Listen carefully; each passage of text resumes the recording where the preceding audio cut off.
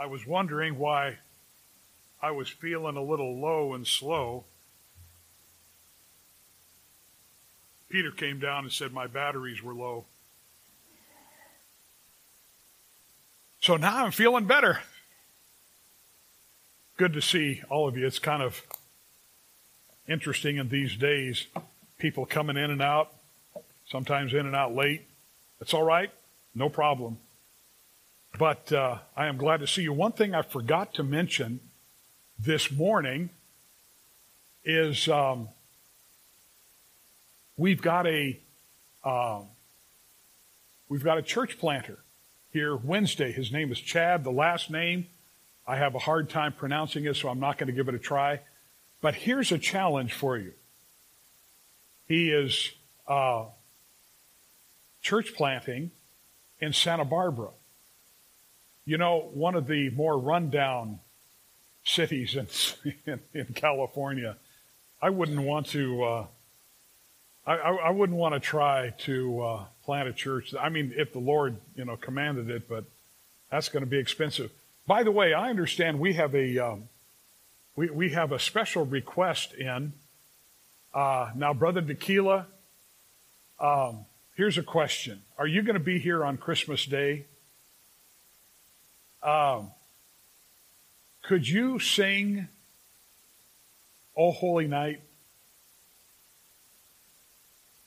That makes it complete. That makes it complete. And then if your wife could sing "Go Tell It on the Mountain."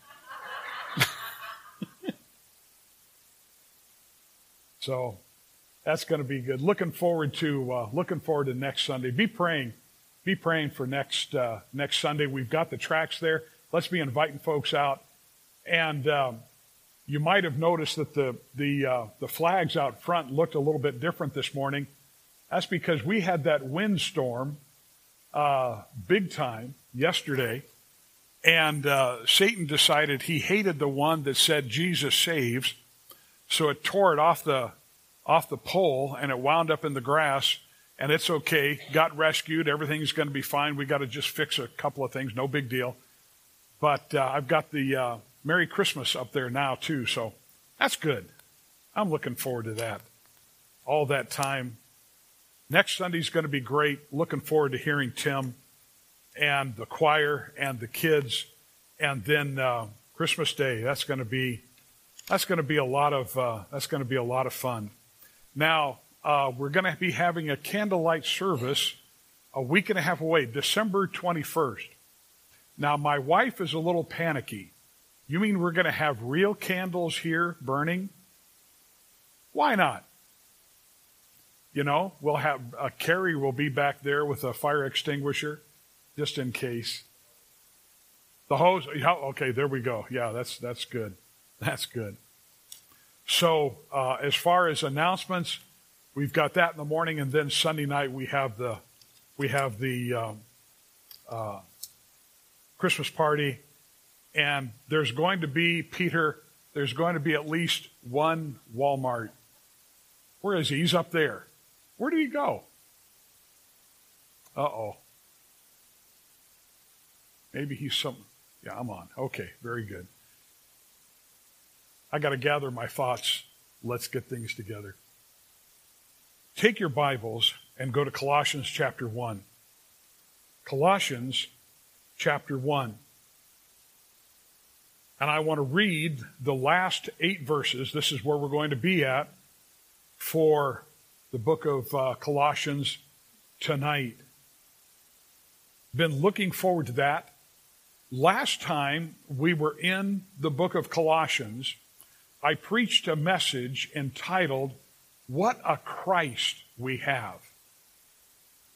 Tonight, it's what a hope we have. It's almost like this kind of teaching has fallen out as far as what people desire to hear. I love going through a book. I just do. Now, it's kind of interesting. I know some pastors, they'll leave going through a book on Sunday morning, and then they'll go topical, and maybe a little, crazy, on Sunday night. I like doing the opposite. I love Sunday night, getting into a book, and I love the book of Colossians. I just do. So I hope and pray that this is a blessing. Let's go ahead and read. We'll start in verse 21, Colossians 1, and read to the end of the chapter. And you that were sometime alienated and enemies in your mind by wicked works, yet now hath he reconciled in the body of his flesh through death to present you holy and unblameable and unreprovable in his sight. If ye continue in the faith, grounded and settled, and be not moved away from the hope of the gospel, which ye have heard, and which was preached to every creature which is under heaven, whereof I, Paul, am made a minister, who now rejoice in my sufferings for you. That's an interesting comment. And fill up that which is behind of the afflictions of Christ in my flesh for his body's sake, which is the church, whereof I am made a minister, according to the dispensation of God which is given to me for you, to fulfill the word of God, even the mystery, which hath been hid from ages and from generations, but now made manifest to his saints, to whom God would make known what is the riches of the glory of this mystery among the Gentiles, which is Christ in you, the hope of glory. By the way, just real quick, in my further study on this, I have come to appreciate what he just said right there in that verse even more, and I'll explain it to you. Whom we preach, warning every man, and teaching every man in all wisdom, that we may present every man perfect in Christ Jesus, whereunto I also labor, striving according to his working, which worketh in me mightily. Let's pray. Lord, I pray that as we pause and we prepare to go in to Colossians 1, finishing up this chapter, Lord, I pray that by your Spirit, you would give us good focus. Lord, I'm thankful for the people that are here. Lord, I pray that we would see things in your word that maybe we've never seen before, but also that we would have a far greater appreciation for what your servant Paul shared not only with the church at Colossae, but with those of us who would come afterward. Lord, I'm so thankful for Christ in us. I'm so thankful for all that was given to us because of the veil rending and us standing with the Jews before you, Jew and Gentile, as one before Christ. So, Lord, speak. And we thank you for your grace that is given that will now help us grasp your truth. I pray in Christ's name. Amen.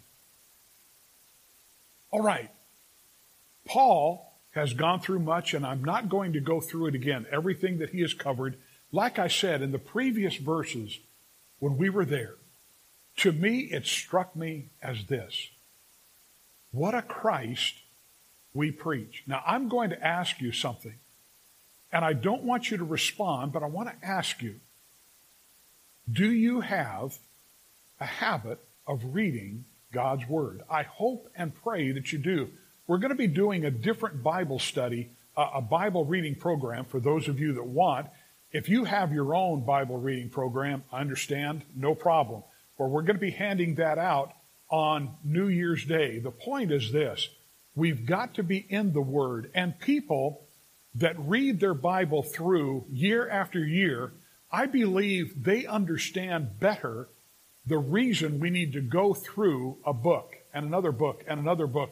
Because the Apostle Paul, as he's sharing his passion, he's sharing his burden, he's sharing the thoughts that God has given him to each church, we can understand not only maybe what the church has been going through, but the possibilities of what we go through and how we can glean from this city, from the church over here, in Ephesus, in Colossae, and on and on and on. Now, like I said, in the previous verses, Paul was lifting up Christ.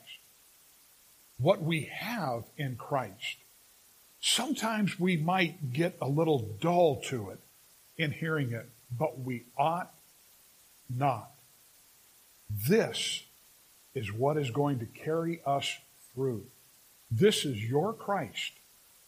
By the way, just as a side note, but then coming into this a little bit with this thought, I did not plan on doing what I did this morning. Got to the end of the message. Nobody raised their hand for salvation.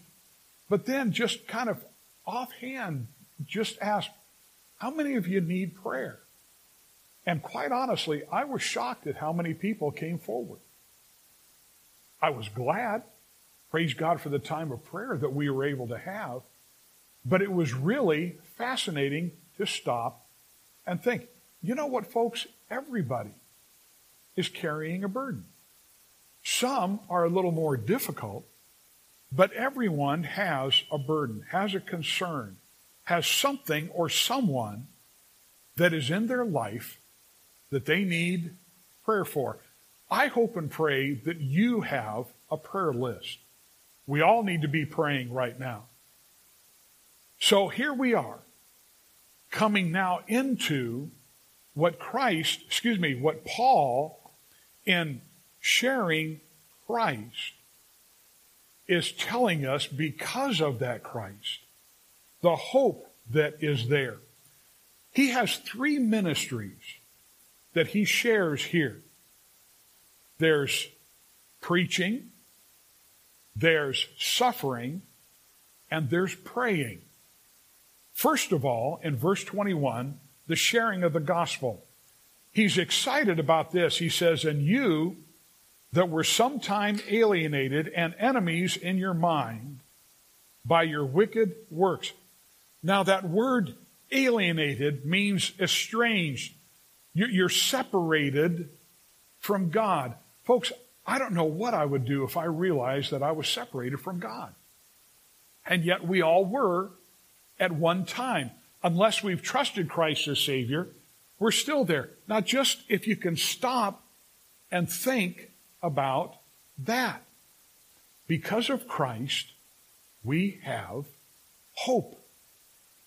Without Christ, without God, stop and consider. So he's talking to these Gentiles and he says, hey, you were enemies. This word means alienated. You were actively hostile to God. In everything that the non-Christian does, they are saying this: I don't need you, God. I don't want what you have. I'm going to go my own way. Sometimes it is seen in greater wicked works.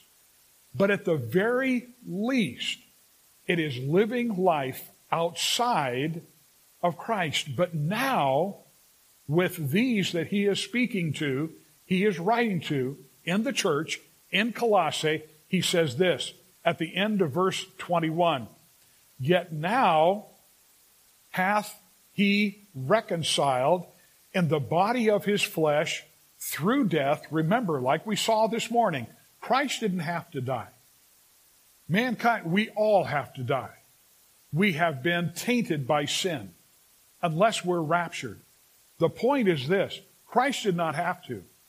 He chose to. He laid his life down in the body of his flesh through death to present you How many of you have ever stopped and all of a sudden, it's like the wicked one sometimes, or sometimes it just pops into the mind. You wind up having the memory of egregious sin that you partook in. Or maybe it was just something stupid, whatever. But you remember it, and it grieves you. It grieves you. Mainly for this reason. You sinned against God. Oh, there might be somebody else that you sinned against. That might be something that you think of and you feel so foolish about it, even if nobody else knows about it. He said this. He, Christ, presents us holy and unblameably and unreprovable in His sight. We were at one time, according to Romans 5, verse 6, without strength. He died while we were yet sinners. You know that, Romans 5:8. Paul emphasized the physical body of Christ that was nailed to the cross. The false teachers denied, remember this, Paul is trying to counter that which is being taught by false teachers in Colossae. They were teaching the incarnation, they denied the incarnation, taught that Jesus did not have a real body. That is false. He did have a real body, a fully human body. The purpose of that body was to die on the cross, the Lamb of God. And because of that, there would be a reconciliation. That means that every person here has a personal holiness. Now listen to me. This is not an excuse to sin. If we take it as an excuse to sin, the Holy Spirit is either grieved in you, or you might not have the Holy Spirit. You might not be saved. Salvation is not a ticket to sin. Praise God, it's a release from sin. We don't have to sin. Do we sin? Yes. But we don't have to. The purpose of this is personal holiness. We are set apart. Now think about that. This world is not our home. Larry, you've been set apart. Carrie, you've been set apart. Roger, you've been set apart. Let's stop and think about it. Set apart, Solomon. All of us, if we've trusted Christ, the word holy is closely related to the word saint. It means to be devoted to God. When we trusted Christ, there was another reason for living. Listen, remember what we saw this morning. When it came to Christ there in John chapter 6, He was trying to get us to see this. The person of Christ and the purpose of Christ. Now we have joined into the purpose of Christ. You'll see that in a minute. Unblameable, without blemish, unreprovable, free of accusation. Have I sinned? Yeah. Does God remember my sin? No. God does not remember our sin. It's as far as the east is from the west. Now stop and consider. Unblameable. It's Satan that stands before Him, like the book of the Revelation tells us, and he's the accuser of the brethren that seeks to accuse us night and day. I mean, I was going to say some of us keep Satan real busy before Satan. Look what he blew it again. He's not listening. He's covered the sin. Listen, the most important thing in our Christian life is not how we look in our own sight or in the sight of others, but how we look in the sight of God. your view of you will change. You mess up, I mess up, you sin, I sin, we'll be down on ourselves for a while. Others who know about it, they might rejoice in it, rebuke us. They might, use it as a weapon against us. God doesn't. It's covered. That was Paul's emphasis. And by the way, these emphasis, hear these things, they're an attack against the false teachers. The false teachers are trying to tell the church at Colossae, you need to follow us to be more and more perfect. Paul comes and says, no, you're complete in Him. You are perfect in Christ right now. Right now. Then he goes on to talk about the future glorification. Look at verse 23. If ye continue in the faith, grounded and settled, and be not moved away from the hope of the gospel. Now, wait a minute. We see that word if, and we start to panic. No. The if clause, if you want to put it like that, does not suggest doubt or a condition. Okay, you got to keep up on your salvation. It was put like this. Colossae was known as a place where there were frequent earthquakes. Now, I'm glad we live in Sacramento. There's not that many here. When I grew up in the San Fernando Valley, I remember we would be in church on Sunday night, and all of a sudden, boom, and you'd look, and the lights would be swaying.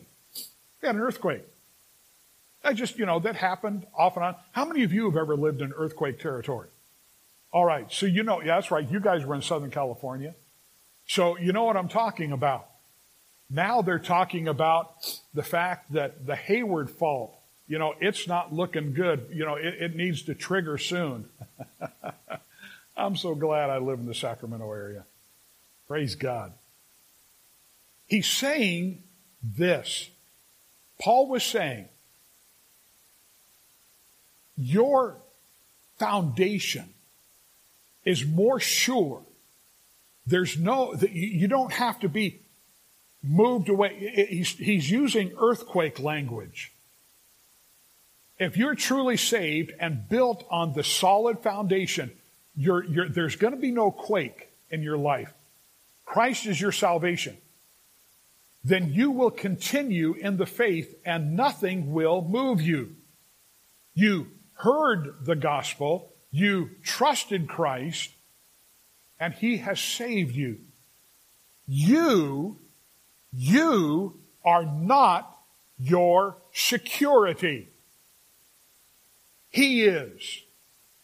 And all God's people said, folks, we've got to get this, because I'm telling you, one of the best tools that Satan has is the accusations that he can throw at God's people. Because there will be times when we get unsure of ourselves, we're looking at ourselves, and we're thinking, well, you know what? I didn't do this, and I messed up on this, and I could have given this guy a gospel tract, and I didn't. And then somebody told a joke at work, and it was not a good joke, but I found myself laughing, and, I got upset, with the neighborhood kids, and, that messes up my testimony. Wait a minute. God does not then remove your salvation. There is no check mark He puts next to your name when you do wrong or when you do right. God is not Santa Claus. Boy, I could get into that, but I'm going to set that aside. So what are we talking about here? We're talking about the hope of the gospel, Titus chapter 2. The hope that is laid up for us in heaven, Colossians 1:5. Now, he goes to this. the suffering for the Gentiles. Now stop and consider. He's talked about Christ. He's lifted him up. He talked about what a wonderful Christ we have. And now it's what a wonderful hope we have. And what Paul is saying is this: not only is it worth it for me to come and preach, it's worth it if in that preaching I wind up suffering. Look at verse 24. Who now rejoice in my sufferings for you, and fill up that which is behind of the afflictions, literally the pressures of life, of Christ in my flesh, for his body's sake, which is the church. Now, let's play a game called Tell the Truth. How many of you have ever gotten weary in well-doing? And you know what? In our flesh, we wind up feeling that way. All of a sudden, it's, what do I do? I just don't want to go to church today. I don't want to do this ministry anymore. It might be Sunday school. It might be junior church. It might be holding another office. It's something. Somebody gave me a hard time at church.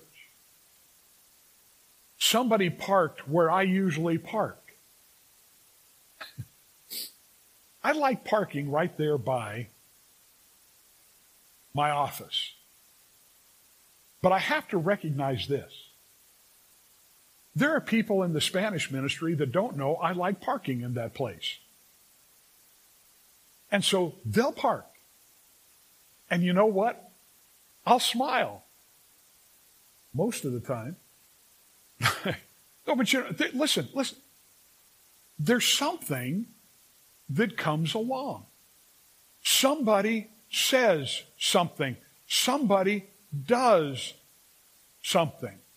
I remember hearing somebody say one time, the three biggest problems with Christians is Christians, Christians, and Christians. The world does a great job in pointing to the failures of people in the local church. There's a family that lives, in fact, a couple of families that live not too far from here. They've never been to this church. They're involved in another church that my wife and I were involved in. And I don't know what all happened. But it got to be a situation where this individual in this church that was very near and dear to me, a young man I prayed for, and he has come to where he so, at least the last time I talked to him, so despises the local church. He has laughed and mocked when he has seen churches go through difficulty. I taught this young man. That grieves me.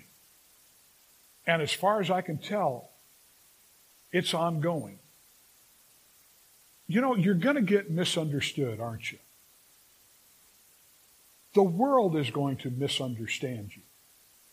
But what's really hard is when God's people misunderstand. And maybe they do have a point.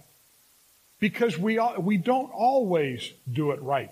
The preacher doesn't always do it right. I remember when Harvey Seidel got me here to this church, and he looked at me and he said, there's something you need to understand.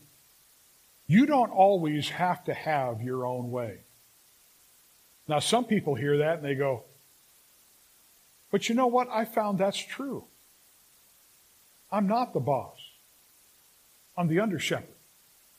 I have an authority. I have a responsibility. But you know, it's like, you know, my wife and I, she's smarter than I am. She is. She doesn't like me talking about this, but because I'm the husband, I get to talk about it. I tell her when we get to the church, now listen, at the house, I'm your husband. But when I come here, I'm the boss and you're the secretary. She still tells me what to do. But look at this, folks. Paul is rejoicing in this. Here he is. He is working at building these people up in Christ. He is working at seeing them grow. He is working at desiring that they follow the Lord. And it's costing him. Hey, Sunday school teacher, it's going to cost you to go after those kids. Junior church, it's going to cost you. Pastor, leadership, it's going to cost you to go after people. Sometimes they will not understand. And there will be people that are in a position, they'll get weary as well. I like what I read recently. That, instead of giving somebody a lecture, sometimes people just flat out need a hug because things have been hard. And you know what? In this day and age, they're getting just a wee bit harder. That's why we need to be an encouragement. Listen to the rain. How many of you like the rain? You know what's really neat? I've gotten to where I really enjoy more the little pleasures in life. One of the things that it's a joy to hear is sitting in the house and you hear the rain on the roof. God's meeting our needs. Listen to that. That's kind of sometimes his way of saying, hey, sit back, relax, and enjoy where you're at. It's not always going to be difficult. Paul says there's going to be difficult times. But you know what? It's not always like that. The disciples, they were rejoicing that they were counted worthy to suffer for the shame of his name. Acts chapter 5. That's the way things are in this wicked world. Paul is reminding us of this. And one day, every one of us, I pray every one of us, we will be in heaven and we will rejoice at what we wound up going through, and yet it was all for the glory of God. We were talking about this afternoon. I don't know how we got on the topic, but I remember my mom. She was within hours of going. And Vivian, it was so good. You were such a good help. Day after day, coming and helping with Mom there. We knew that she was going to be passing into eternity. But we were talking about how, I was there. I was on the couch that night. And I remember hearing Mom struggling to breathe. And I fell asleep. And I woke up, I think it was about 12:30. I'd only slept for at the most an hour. I think it was actually less than that.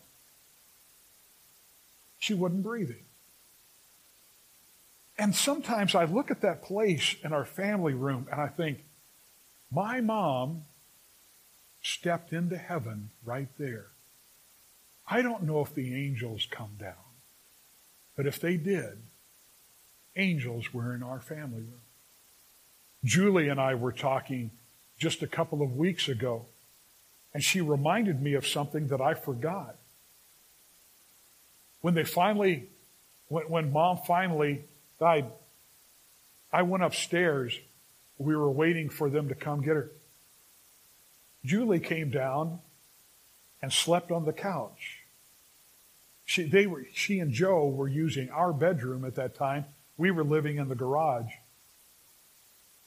And she came and laid there on the couch watching over Grandma. You paint the picture of all this, and it's like, praise God for everything that we go through. It's so worth it.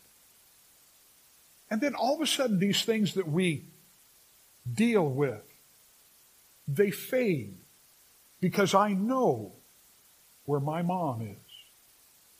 I know where my sister is. I know where my dad is. I know where my baby brother is. We know where there are people that used to sit in this auditorium. We know where they are. I got to thinking about Ruth Arnold. And there's been others that have come through here. Mrs. Carpenter. And, all of a sudden I'm forgetting. Oh, Mr. Buckler. Oh, my soul. I'm not going to see Mr. Buckler in heaven because he's going to be so far ahead. Praise God. Now, Paul was trying to get the people to recognize there's something, you're Gentiles, there's something that you need to understand. Paul was the apostle to the Gentiles. Before, when a Gentile would come in, they had to convert to Judaism to become a Jew and then worship as the Jews, looking for the coming Messiah. That was no longer the case. The floor, as it were, the ground has been made level. Look at verse 25. We're looking at the responsibility of Paul, but what he is trying to teach now. Verse 25. Whereof I am made a minister, according to the dispensation of the gospel, which is given to me for you, to fulfill the word of God. Paul could have stopped ministering to the Gentiles. It was rough. It was tough. He was being slandered. He was having to confront people because of their false doctrine. But he loved them. Look at verse 26. Even the mystery which hath been hid from ages and from generations, but now is made manifest to his saints. Now, he uses the word mystery. The false teachers, they thrived in this. They loved that word. That was a sacred secret. We know something everybody else doesn't know. Now, for the Jews, they loved this. Where they were, hey, listen, we're Jews. I mean, we were given the law. We were given a land. We were promised a king. The king is going to establish a glorious kingdom. And it's for us. No, it's not. Jesus Christ came to earth, died for all. The Jews, some of them, hated the fact that they lost, in their sight, they lost that ground, if you will, that they bragged from. But that's not the place that they were supposed to embrace. It was Jew and Gentile in Christ. When the church is complete, Christ is taking us to heaven. There'll be no difference. There's not going to be the Jewish section and the Gentile section. It's the body of Christ. Look at verse 27. To whom God would make known what is the riches of the glory of this mystery among the Gentiles, which is Christ in you. See, that makes the difference. There were some Jews that did not understand this. But this is the hope of the glory of Christ. We are made one. There is no difference. There were people that were maligned and abused by the Jews. You're a Gentile. You're a dog. You're a dog. No. We're all one in Christ. And now, he brings this point out. It was Paul the preacher, Paul the persecuted. Now, he's going to show himself. He's letting these people understand a little bit more where he's coming from.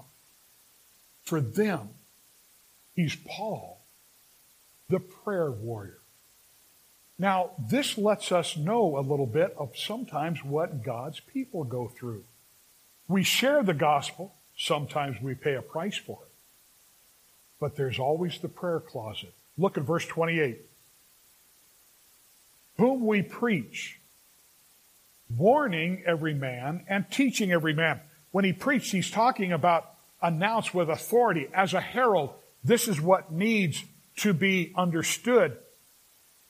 Then he says that we may present. This is why we do all this. We warn, we win, and we teach. What's the intent?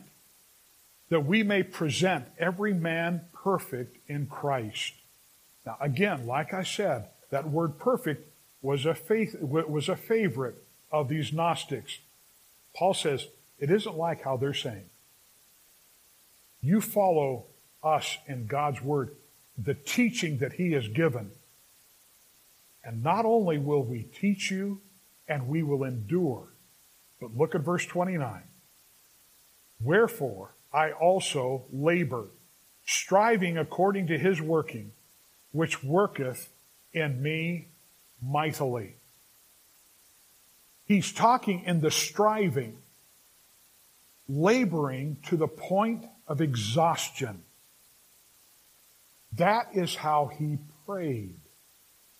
That's how he lived. That's how he taught.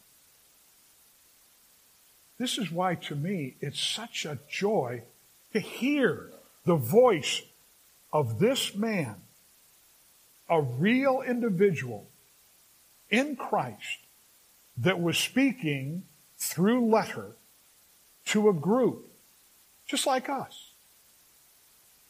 And he's getting them to understand. I preach Christ, and what a Christ we have.